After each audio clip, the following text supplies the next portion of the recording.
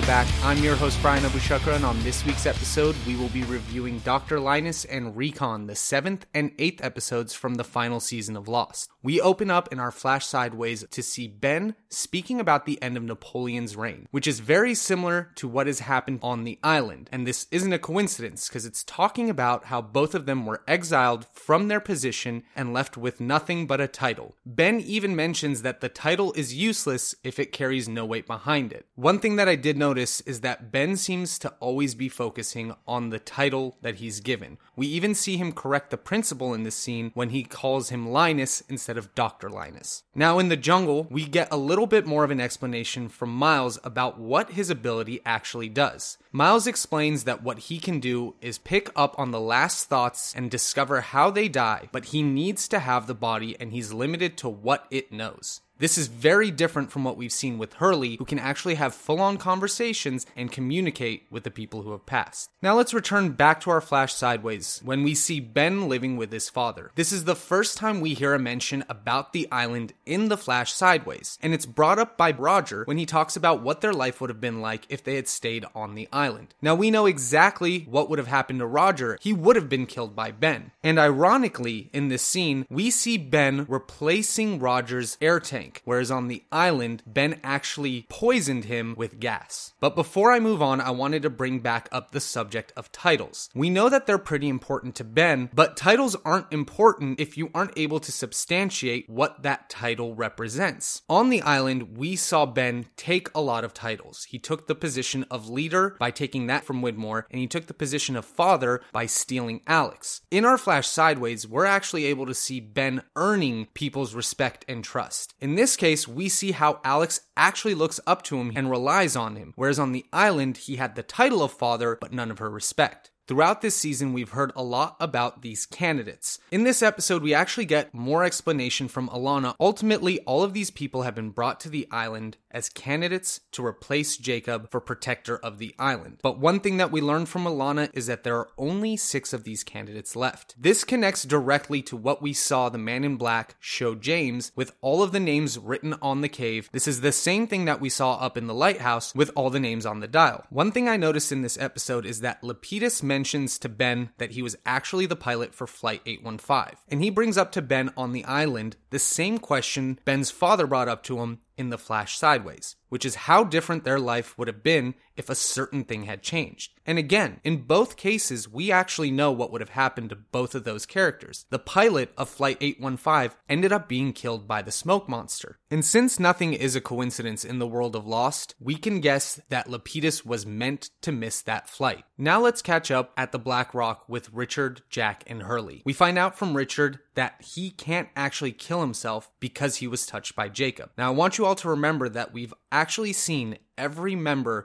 of Flight 815 that's currently on the island be touched by Jacob at one point or another. And because of that, they can't kill themselves. And if you're wondering how we can test this theory, look as far back as Michael trying to kill himself off the island once he escapes with Walt. Moreover, look at the instance with Locke trying to kill himself off the island. He was just about to hang himself before Ben broke through the door and stopped him from doing so. Back in our flash sideways, we see Ben faced with a lot of similar situations to the ones that he had on the island. The first being him grabbing for power from the principal. This ties directly into the situation he had with Widmore because he leveraged an affair in both of those instances. The next being with his decision to sacrifice Alex, somebody that he cherished as his daughter, for that power that he wanted so badly. Now there are a few differences between the Ben in the flash sideways compared to the Ben that we know. The main being his compassion. We saw him speak at the beginning of the episode about what's important to him about being principal, which is actually taking care of the kids and supporting them. Whereas on the island, all he's concerned with is the title and the power that that title brings. Ultimately, Ben chooses what's best for Alex in the flash sideways, and this reminds me about Widmore's comment about the island willing Alex's death. So this made me think, what's different about Ben in the flash sideways compared to him on the island? And if you recall, the only reason he seems to be so wicked is because he was shot by Sayid and forced to go to the temple where his innocence was basically removed. Since he left the island and none of the survivors of Flight 815 ever made it on there, none of the circumstances that led him to be shot ever occurred. So the Ben we see off island in these flash sideways is more similar to the innocent child Ben that we saw back in Dharmaville. On the island, we see Ben try to escape from Alana, and when she finally confronts him with the choices that he's made, Ben shows what seems like genuine remorse for his actions. We can really see that he seems beaten down and broken, and the only reason he's trying to get to Man in Black is because he believes that's the only person who will have him. But much to all of our surprise, Alana chooses to let him stay with her, and I think this plays into a bigger theme that's kind of been building up in the background as we've been watching. Jacob is never a direct influence on people's decisions. He constantly makes suggestions and then he lets people act in the way that they believe is right. And I think that's explained when Miles tells Ben that up until the last second, before the knife went through Jacob's heart, he hoped that he was wrong about Ben. And this feeds back into the topic of free will and whether or not our decisions are our own. And now in our final scene for this episode, we get a great on-beach reunion, much like we had seen in seasons past. But in this instance, it's really interesting the way that they choose to frame this shot. On one end, you see Ben. On the other, you see Richard. They stand opposite of each other and each is wearing black and white. And in the midst of all of this, we see that a submarine has arrived on the island and Widmore has returned. And that'll take us into Recon. We jump into a flash sideways where we find out that James is a police officer and a pretty lousy con man. We also see that Miles is once again his partner, so they end up together regardless of the island. Not everything is perfect for Jim in this life. We see that he's still tormented by his past and is trying to find Anthony Cooper. This time, he knows a lot more about him because he had a name and a location. Back on the island, we see Man in Black impart Jim on a mission on Hydra Island. He credits this faith in James on the fact that James is the best liar that he's ever met. But if you notice, all he does is tell both sides the absolute truth. And we'll get more into that at the end of the episode. In our flash sideways, we discover why this James is actually a cop instead of a con man. At some point in his life, he decided he had two options, and it was either choose to be a cop or choose to be a criminal. And then later in this scene, when we actually see James' apartment, I did want to point out to you guys that the books on his dresser were the exact same ones that he read on the beach. Now, there are a couple of examples of great acting in this episode I wanted to make sure you paid attention to. In the scene where Kate gets attacked by Claire, if you actually pay attention to Claire throughout the entire scene, you'll notice that she's carefully watching Kate up until she attacks her, basically trying to find the best moment for her attack. But it's just very subtle and hidden in the background. The next instance is when James gets to Hydra Island, and you can tell from the beginning by his facial reactions that he doesn't believe a word that Zoe says. Back in our flash sideways, we see Sawyer watching Little House, and I think it's great that they touch back on a comment that he made earlier on in the series, that was something he watched when he was sick. But there's a really interesting line that they mention. It says that people aren't gone when they die. The memories are still there until we all meet again. And I find this really important considering we have two characters on the show who can communicate with people who have passed, as well as one character who's currently dead and actively contributing to what's going on